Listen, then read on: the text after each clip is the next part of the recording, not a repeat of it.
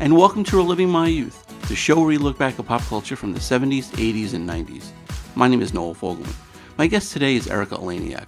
Now, Erika is probably best remembered for her roles in Under Siege, The Beverly Hillbillies, Bordello of Blood, and of course, Baywatch. We talk about all that, but her first role that got her involved in movies was a small but very important one in E.T. She talks about how she got the role and her experiences working with Steven Spielberg. She was in Playboy 5 times, and it was kind of serendipitous how one of her spreads, it was a nautical spread, got into Under Siege, and we talk about working with Steven Seagal and Gary Busey and, of course, Tommy Lee Jones. Erika could not be any nicer. We talk about what she's up to these days. And this interview took place about 2 months ago, so it was right when school was starting. So we talk about beginning of school, kids, my kids, her daughter, and I hope you like this conversation I had with Erika. And helping me relive my youth today is Erika Eleniak. Erika, how are you today? Hi, I'm good. I'm actually having an amazing Wishes Do Come True Wednesday. Thank you very much. I hope you are too. Oh my God, it's like 800 degrees here in Connecticut today, and yeah, it's brutal. And both my kids go back to school tomorrow. My son starts high school; he's going to be a freshman, and I know it flies by. Forget him. How are you? Really, we're probably way more nervous than our kids. Oh my God, yeah, I'm okay. My wife is, a wreck. But after this interview, we're going to his school, kind of an orientation tonight. We had our open house for my daughter, who's going to third grade, and the AC in her school wasn't working. So it was so hot in there. Oh, no, we've been brutally hot too, but last couple days we've been climbing again, but we cooled off a bit. Do you guys have crazy humidity? You do, though. Yeah. Oh, yeah. Pretty brutal. That's the problem. It's so much different if it's a dry heat. You can tolerate more, but when it's humid, it doesn't take much. And then high temperatures, it's just lousy. Yeah, absolutely. So, we're going to go swimming before, but now just stay inside in the AC. It'd be nice. I know it. Yeah, totally. So, thanks again for joining me. I really appreciate it. So let's, For sure. let's go way back. When did you first decide that you wanted to go into acting? I didn't. For me, that the way it happened was sort of, I guess, I believe so much in everything happening for a reason. But it was something that I fell into. I was 10 years old, and my father was, at the time, dating a wonderful lady who worked for a film company. And whenever they needed extras for, commercials where they would do training films for, employees that would work, say, back then it was Pioneer Chicken or something like that. My little sister is 4 years younger than I am, and I would go and join my dad, and we would do these commercials. So, he had asked me at one point then and said, do you want to try acting? And I said, okay, sure, why not? And so that's kind of, I started out real slow, a couple commercials, actually theater, doing plays. And then my mom, because my parents were divorced, and my mom took over a few years later, and she was really the opposite of a stage mother. Okay.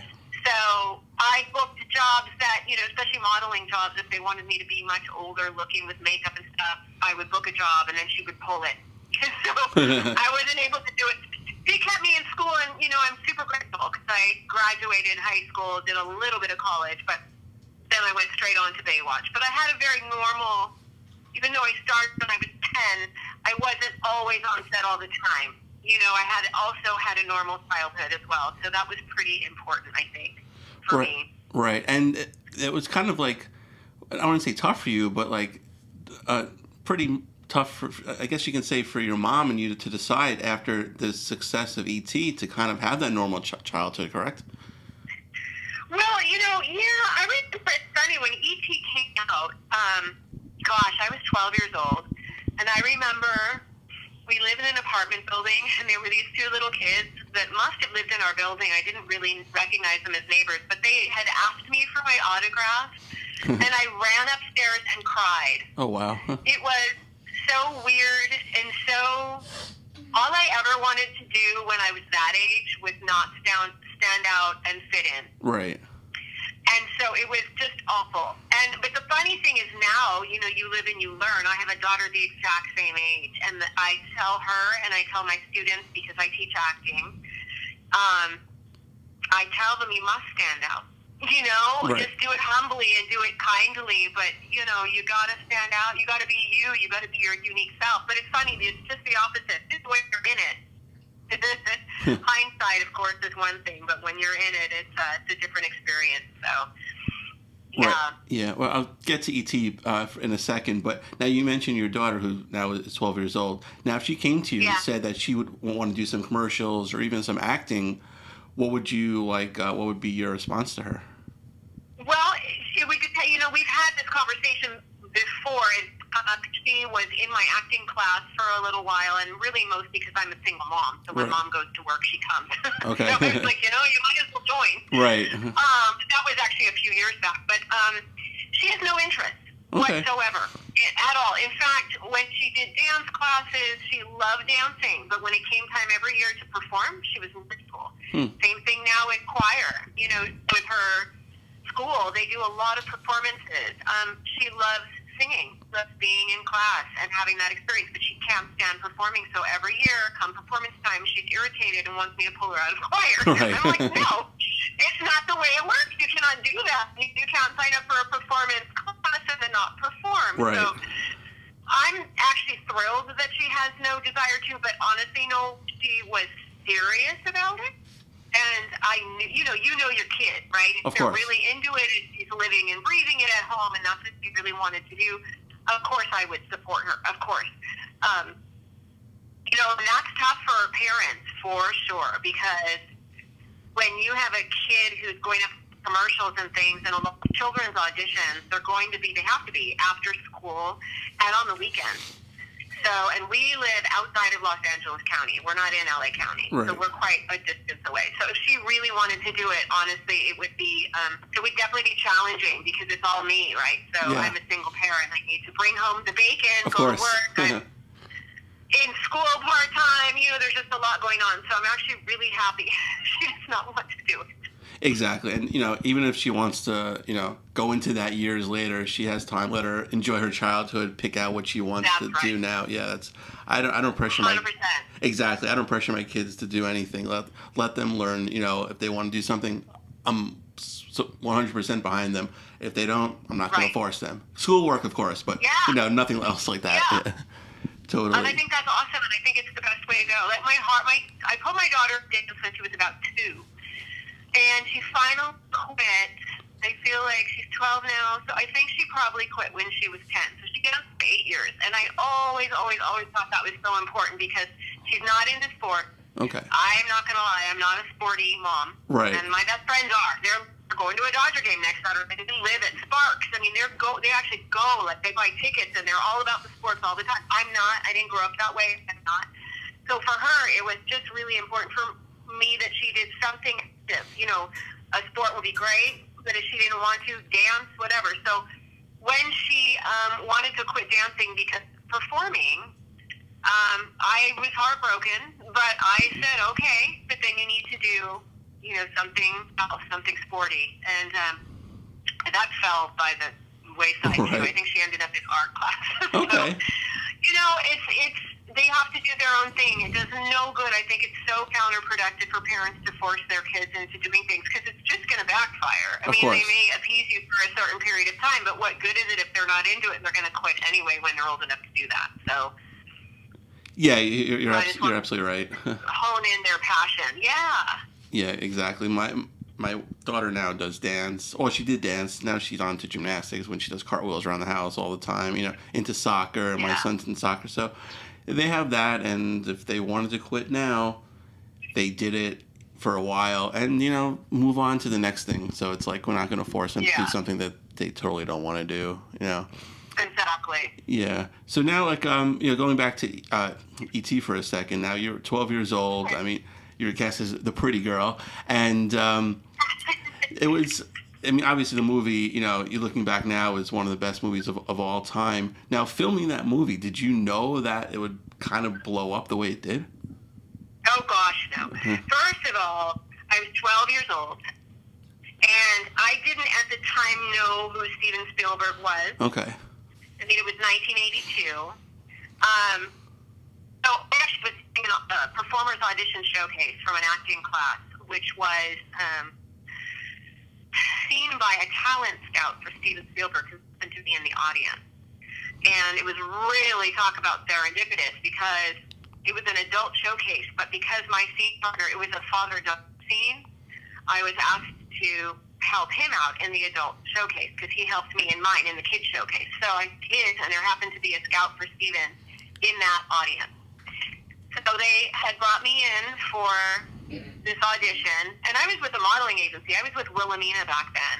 And so it was really just so he was very random. And I remember going in and talking with him, and, he just finally said, hey, let me see how tall you are, because you're pretty tall. He said, okay, well, do you want to be in my movie? And I said, okay. And literally, we were given a fake name. Right. I'll give you a little fun fact. We were told it was called A Boy's Life. So in the very opening sequence of the film, it's an opening shot of a boy doing the paper route on his bicycle, and he goes down a deserted street, like in town, and there's a marquee, and on the marquee it says A Boy's Life. Mm-hmm. So that was kind of a cool little thing, a little hidden thing that Steve did. But it was a fake work title, because really wanted no one to know. All I knew is this was about a boy and an alien, and at 12 you just roll your eyes. You're like, whatever. Right, yeah. But, but it was fun, and he was so amazing. My experience with him was that he was just a big kid. Right. And I remember when the scented pens had just come out, those markers that were scented. Oh, yeah. And I remember those? Of course, yeah. And we had all these school props, and I remember him tasting them.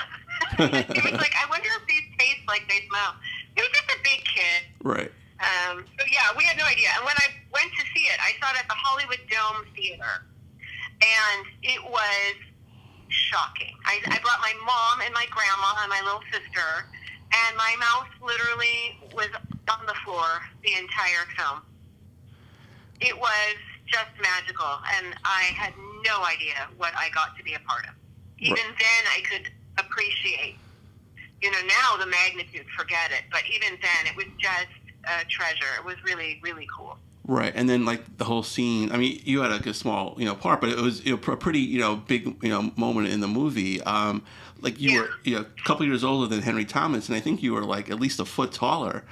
Yes. So that whole scene, was that kind of improvised, where Henry kind of put the kid like down and he stepped on them? Or was that something that was scripted? That was all Steven's improv. Okay. Totally. Because first of all, I cried for like 10 minutes in my trailer before I came out, because I didn't want to kiss him. Right. So Steven came in and talked to me and my mom. Henry was in a girl haters club at that time. He was 10. Right. And so he had to talk to Henry, smooth everything out, and promise us that it would be a closed set, so that, only the people that absolutely needed to be there would be there. And then when we were blocking it, it was just Steven's magic, just kind of looking around the room, looking at the kids in the room, how it was all going to go down. And he goes, can you come here? And, he knew it, and he was, so great that way. But he goes, hi, can you do me a favor? He goes, when the frog comes, so you place it so that the frog is like passing the kid like gets on his knees to go after the frog, or Henry pushes him down and he goes after a frog, and Henry jumps up on him. I don't remember exactly how it went down, but it was total improvisation. It was really funny. Yeah, no, that was magic moment. Yeah, totally. Now you're surprised, because now they make sequels and remakes of almost everything. Were you surprised that movie didn't have like a sequel, and now definitely a remake? Yeah, no. And then what was that movie? And I actually went and thought, oh gosh, this is so irritating. My daughter and I went to see it, and I swear to you, I think it definitely tried to be a ripoff, and it was the only one I ever saw. It was almost a exact similar storyline. Oh my goodness, what was it called? There was one movie not long ago, I feel like a handful of years, about a group of kids out in the desert and an extraterrestrial, and the boy lets him go, and it really was like, come on, guys, Right, yeah. But I'm not, because it was so brilliant. I know they redo pretty much everything, but I'm just so happy they didn't. Because because why mess with perfection? I agree. There are some Yeah. things that are just so magical. Don't touch it. There's very few of those movies in this world, actually, where they really haven't tried to remake them, and they're classics, and that's one of them for sure. Right, I agree. I think it was Super 8, right? Was that the movie? No, that's not Super 8. Isn't that the one with Baymax and? No. Big Hero 6. That's the one. Oh, right. Oh, yes, then you're right. Yeah. That sounded familiar. Yeah. That was a pretty good movie, but yeah, I can definitely see, It was good. similarities. It Yeah. was cute, but it was very similar to me. Yeah, absolutely. That's the closest thing I feel that, the big theaters that resembled E.T., the closest one. And yes, absolutely Super 8. That is the one. Right. So now, after that, I know we talked about a little bit before, like how the movie blew up. Now, did you want to kind of like maintain like a normal childhood up until like you want to finish high school and do that before like kind of branching out into movie? I am still, it's funny, I'm only now literally in my late 40s where I'm of balance. Because I've always kind of been that pendulum swinger from, I really lived kind of a double life growing up as a kid. I mean, I struggled to fit in, yet at the same time I would throw myself out there. It was just in my blood. It was just part of what I needed to do. So I did want to pursue acting for sure for a very long time. And then I really wanted to, just like I said, kind of not stand out and just, I also for many years, call me, jack of all trades, master of none, because all throughout my acting career, I always threatened to quit. I went to real estate school for like 11 hours. Right. I went to college for 3 weeks, and then to like the movie, to become a preschool teacher. You name it. I made beautiful wedding toast glasses, and there was, shop that wanted to buy them. So I thought, oh, this is great. I'll craft and sell my boutique stuff, and that was crazy because I spent a fortune, and it took me like 8 hours, and they wanted to buy them for $35, and I'm like, okay, that's not going to work. So, I think I have had a voracious appetite for diversity in my career and in my life, and I'm the same. Like I'm always just wanting new change, and I'm one of those people that loves change and likes to kind of mix it up. So, yeah, I did want to pursue it, but I also wanted to pursue a whole lot of other things. I still do. Right, yeah, and you definitely had a diverse career. Now, I'm like a huge Charles in Charge fan, and I mean, you had a recurring role as Scott Baio's girlfriend for a couple episodes. Yeah. Now, and then all of a sudden you weren't there. Was that kind of like your decision to like leave the show, or did they kind of write you out? Just they wanted to pursue another. I feel like when I went into it, it was literally written as a 3-part arc. Okay. Yeah, if I recall, it was so long ago, but I'm pretty sure that was just supposed to be what it was. 3 episodes. Yeah. Especially on those shows, they constantly have to keep the guest stars fresh. Of course, yeah. Right, yeah. So it's they do those little love triangles or whatever it's going to be, and then you're gone. So yeah, it was just supposed to be for me. Right. Yeah. How was working with Scott Baio? I loved working with the cast. I had a great time. It was really, really cool. Yeah, because, unfortunately, you're hearing some things right now, whether they're true or not. It's unfortunate, but just wanted to get your take on that. I don't really have a take on that, Noel. I am a big believer in standing up for yourself and using your voice when it's right for you. And, I definitely am a person that stays out of drama, though, for sure. If it doesn't involve me, I'm not involved. And that's really been my take on pretty much, unless I feel like I have a personal experience that I really feel like could fit somebody. Right.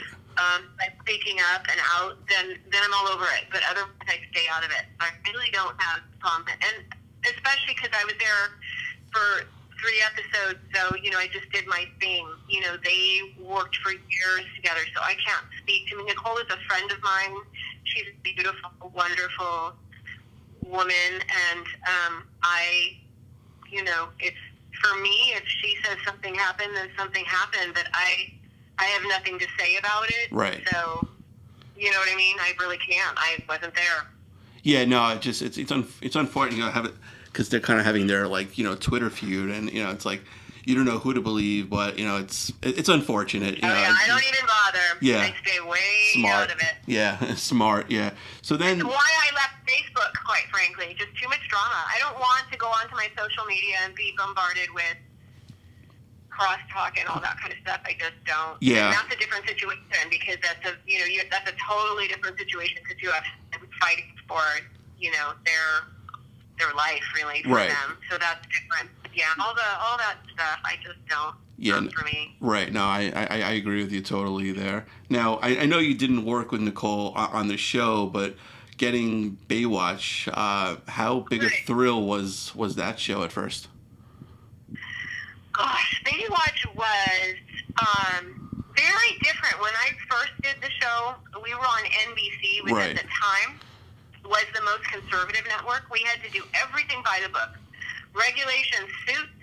I mean, everything had to be by the book because we also had a lot of sponsorship, too, because it was a super expensive show, which is why we ended up being canceled, by the way, too. I love telling that story because the show did really great for NBC on Friday nights. I think it was 8:30. Right. But it was too expensive. So they needed the network needed Grant Tinker, who owned it at the time, to come up with a lot of his own money per episode, and he ended up going belly up very shortly after all of that. So, but, you know, it was very different. We were the guinea pigs. We did the 2-hour movie, and when we shot in the winter time.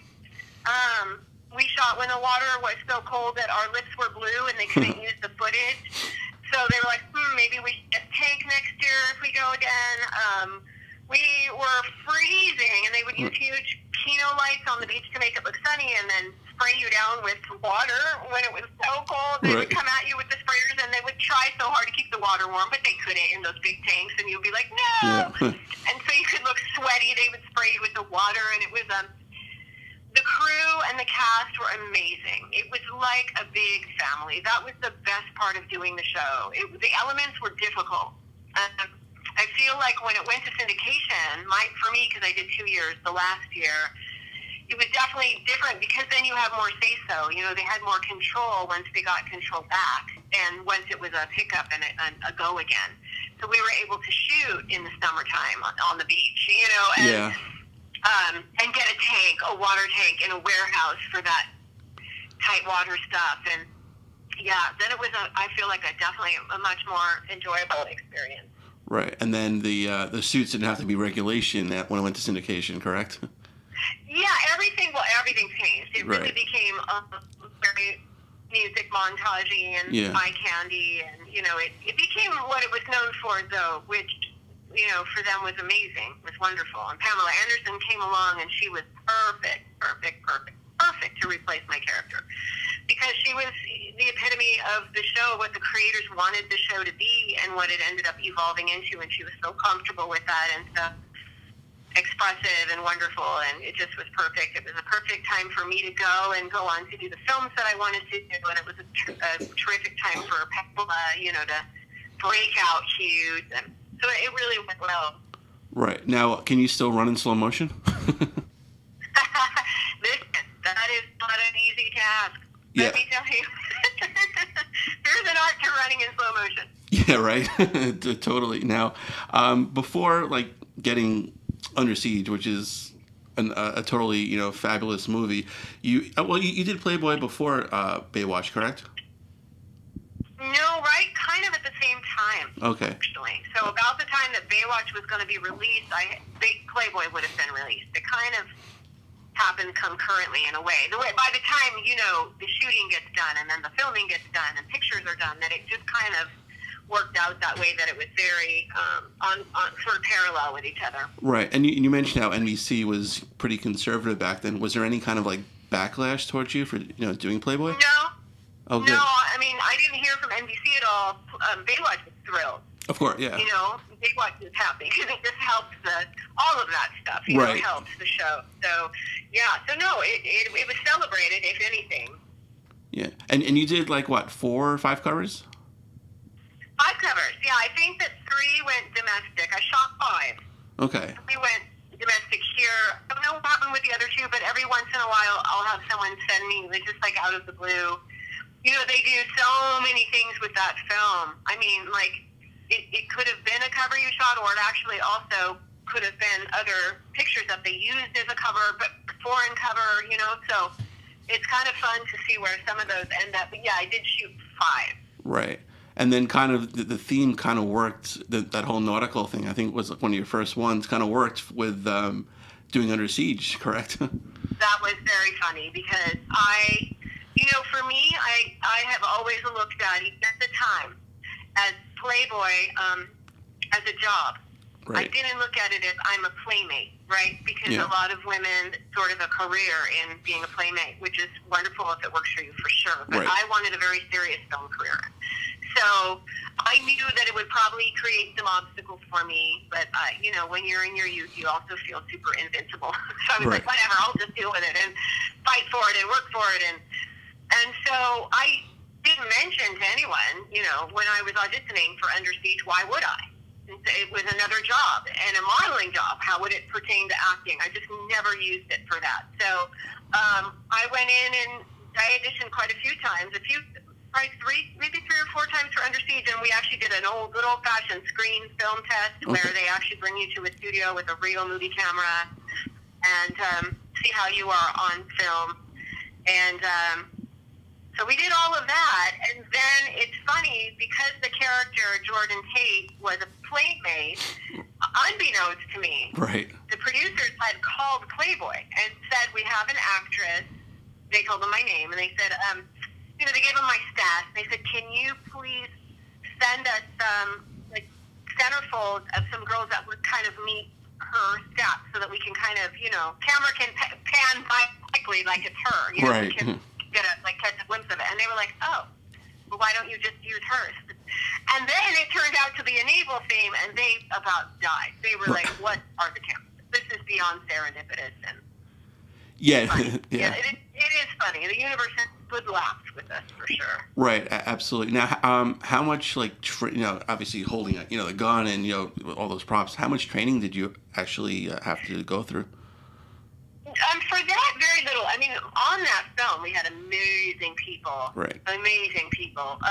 Navy SEALs and, real deal guys there, along with the martial artists and all of that kind of stuff. But for me, I did not want a lot of training because Jordan Tate was supposed to hold the gun like a rat and not have any until she kind of catches on. So I didn't want too much. I just wanted to be a girl that knew it was sink or swim, literally, like, you figure this out now or you're going to die. And so it was more about the courage that she had. You know what I mean? I made her rise to the occasion, if you will, as opposed to...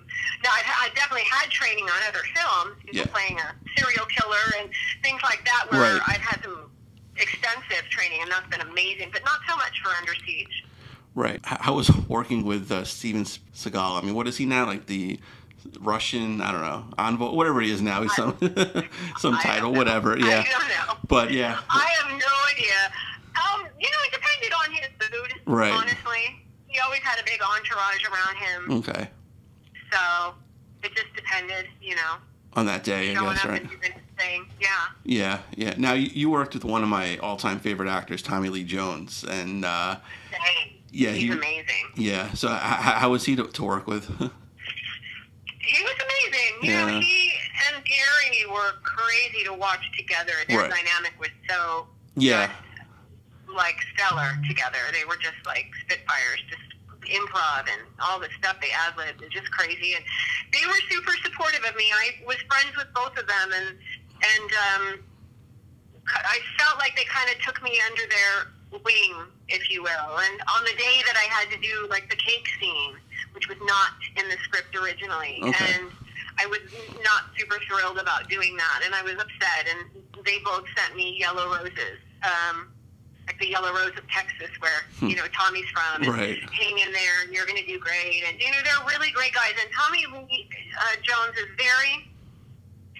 he's a cowboy, man. He's a real cowboy, literally. Like, he's a real cowboy. He has a cattle ranch in Texas. That's what he does. He's not super Hollywood, and he's very down to earth. He's a man with few words, but he's cool. He's just a cool guy. Yeah, he definitely, every role he just exudes that coolness, no doubt. But you mentioned the cake scene. It's not even my favorite scene in the movie. My favorite scene with you is during the firefight, and you pick up the phone, and it's like he's in a little firefight right now. He can't talk. It's like I love that too. It's so fun. Thank you. That's one of my favorite moments in the movie for sure. Yeah, so Under Siege was a smash hit. And they made the sequel, which was kind of disappointing. But was there any talk about having any more of the original cast in the movie? At one point, I feel like a couple different things happened. I feel like at one point, one of the producers had come to me on set. My role was pretty small, and I was so grateful because I worked really hard at it. They kept making it bigger and bigger and bigger, which was really super complimentary and cool. And they talked about kind of doing a 3-picture deal. Nothing came to fruition. And then I feel like years later, many years later, several years later, I got a call from Steven Seagal who was talking about possibly doing a sequel and filming it overseas. Okay. In Asia somewhere. But yeah, and that just never happened. But there was talk about it. It just never came about. Right. Yeah, it's kind of surprising. Because I think the second one, did well enough to probably do another sequel. Because they always look to do 9 million sequels to every franchise. But maybe, I don't know, maybe he just didn't want to do it. Yeah, I don't know. I really can't speak to it because I don't know. Right. But then after that, you kind of tackled a remake of a TV show, which was. I wasn't the biggest Beverly Hillbilly fan back then, but the movie put me back onto the TV show. It was very funny. You did a great job with it. Thank you. Yeah, playing Ellie Mae. That cast was crazy. Yeah. You don't have enough time to hear about that cast. Jim Varney was one of the most incredible, gentle, wonderful, intelligent, soft-spoken. Opposite of earnest. Right, yeah. People on this planet. Just amazing. And Cloris Leachman and Lily Tomlin and Dabney Coleman. All the people. Oh, Dietrich Bader, Rob Schneider, Leah Thompson. The cast was crazy. And I just went to work. That was my favorite project in, I don't know, since 35 years, 40 years that I've ever worked on was the Beverly Hillbillies from top to bottom. I loved every minute of it. And Penelope Spheeris is an amazing director. I love her. She is a no BS chick for sure. We had our moments where she's tough as nails, but she did such a good job, and she was always fair with me, and yeah, I just had such a great experience. I really, really did. Yeah. Now, when you started filming, when the project was announced, was there any feedback from the original cast? I think some people are still alive back then. No, not that I know of. I know that I think that Donna Douglas didn't really want to be involved. Okay. She could have, because I think they reached out to everybody who was alive. Right. And obviously Bud Gibson did a little thing, and did Max Baer? Now I'm blanking, but I know Donna did not want to. You said you're kind of teaching acting now. How did you get involved in that? That actually was already a few years ago now. Like I said, I keep moving. Okay. Writing. I actually wrote a TV show that we started to get off the ground that didn't go anywhere. I wrote a kids book. I contributed a chapter in a book with school with a bunch of different women from different walks of life, kind of how they got to where they are, and for young people, kind of. So I did writing, and that was really amazing. And I fell into teaching. It came about actually from a friend of mine who called me and said, "Will you please teach classes for me?" And I was like, I'm kind of, because I was really phasing out of acting for a while, trying to do something else. It was one of those moments. And wedding planning, I was all over the place. And they really, in a pinch, they needed me. They called back, literally. I don't remember when it was. But I came in, and I had such an amazing time and a great connection with the kids that I ended up teaching for this studio for 5 years. And now my manager, it's the same management who started me in this company. She has gone on and made another studio called My Tea Active Studios, and I still do private lessons. But what was really cool, though, was in the midst of all of that, I had the opportunity to go and teach kids in rehab facilities. Oh, wow. Who were struggling with substance abuse and behavioral issues. And so I did that for 3 years at 3 different facilities, and that was mind-bending, just incredible. And now I am super excited because I'm developing and co-producing, and I will be hosting a reality TV show right now called Write It Out. Okay. Basically, I'm segueing because it has to do with, though it will be adult, it has to do with mental illness. And, okay.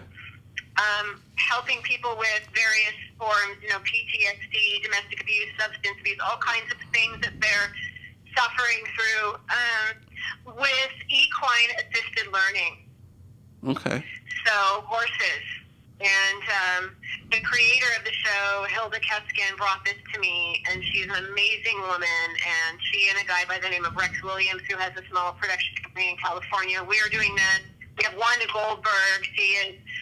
She was the host of Faithful Friends. She's actually married to Bill Goldberg, the wrestler turned actor, who's doing really well. And, so she's going to be on the show with us as well. So we're sort of in the middle of getting that really off the ground right now, and so I'm doing that now. Hosting will be fun, and I get to write and co-produce this show, and that's my focus. So, but it's all about helping people. That's the focus. Oh, that sounds like an amazing project. I definitely look forward to watching and hopefully, becomes really successful. But Erica, this was great. Thank you so much for a few minutes of your time. Best of luck, and take care. Thank you. You too, Noel.